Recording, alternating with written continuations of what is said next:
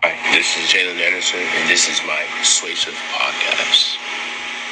A surgeon stands at the theater's entrance, and a patient is quickly wheeled into the theater past him. A nurse following from behind briefs the surgeon about the patient's status. It is an emergency, and the surgeon must operate on him immediately. The surgeon prepares hastily for the operation, and within 5 minutes, he is on the way to saving the patient's life. The surgeon knows that the patient was an accident victim who needed surgery to save his life. After the operation, the doctor inquires into the accident's details and later realizes the patient he just operated on was his son. The surgeon is shocked, but he is happy that he handled the patient as he would his son. In this context, universities and colleges, like surgeons, these institutions owe their entire student athletes a responsibility to give them their best care when they have mental health issues. The student athletes are like the patient, who can be anyone, including even students from the intersectionality group. They all deserve the best care regardless of their nationality, gender, race, sex, orientation, and other form of intersectionality. Therefore, just like the surgeon, institutions must ensure that they treat all student athletes equally in mental health wellness matters and accord them equal treatment and referral opportunities. Institutions must provide the best mental health care to all affected student athletes, regardless of their gender, race, nationality, sexual orientations, and any other form of intersectionality. The pandemic disrupted associations and affected student athletes' mental health. Since mental health and physical health is closely related, a physically healthy athlete needs mental wellness to be complete.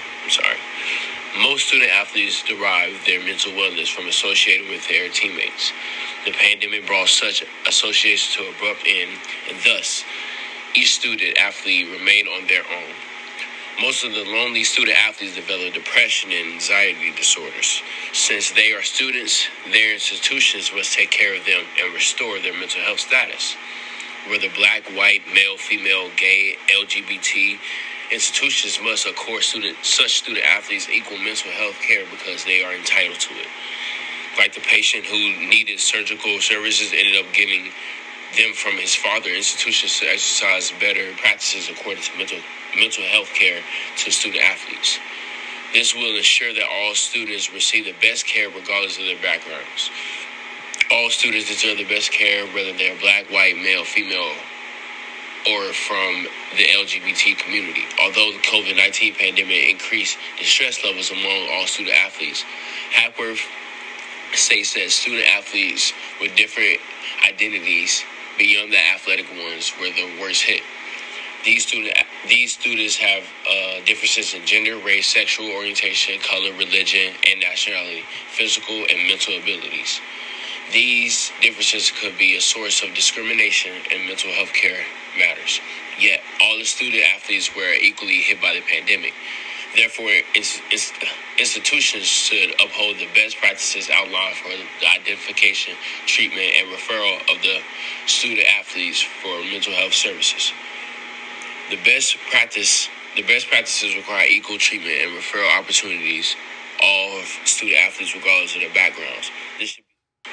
This would enable them to recover well and to continue playing in institutions' teams to yield the best results in the world of the sports.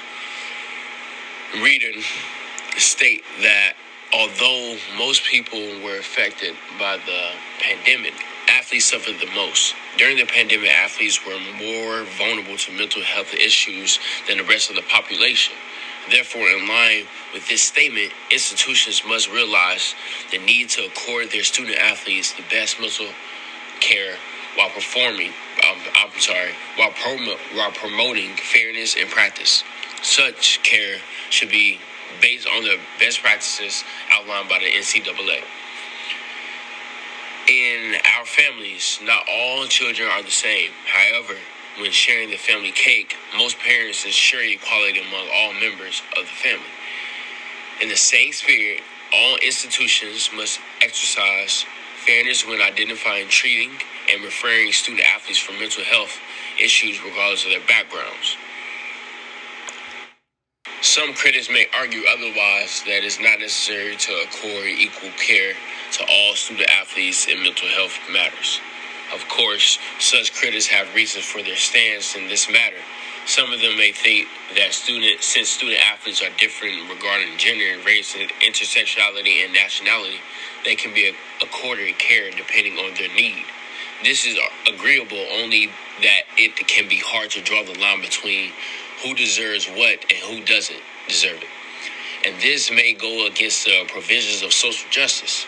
Therefore, to uphold social justice, institutions must use the policy guidelines that require all student athletes to receive the best care in the process of identification, treatment, and referral to mental health care services. Hackworth states that students of color or those of the LGBT community were hardest hit by the pandemic, elevating their mental distress levels.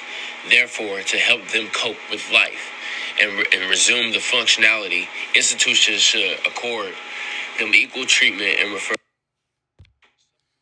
In conclusion, for institutions to successfully deal with the pandemic's impact on student athletes' mental health, they must provide the best mental health care to all affected student athletes regardless of their gender, race, nationality, sex orientation, and any form of intersectionality.